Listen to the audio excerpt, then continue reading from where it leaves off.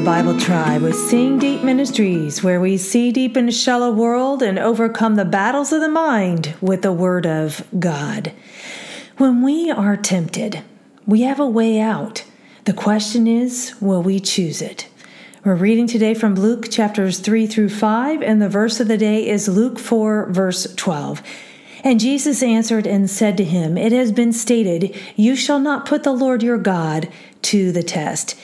In context, Jesus went through temptation just as we do, yet he relied on God's word for each temptation that he faced. The enemy's tactics are shrewd. He even quotes scripture to try and deceive people. If we remember the original temptation, Satan twisted what God had said, and Eve changed what God had said. When we are tempted, God's word clears up the confusion. The key word that I chose is the keyword test. It is the Greek word ekeperazo, and it means to put to proof God's character and power by irreligion and immorality, to test the patience or the avenging power of Christ. Thought of the day: when we face tests, God's word has the answers.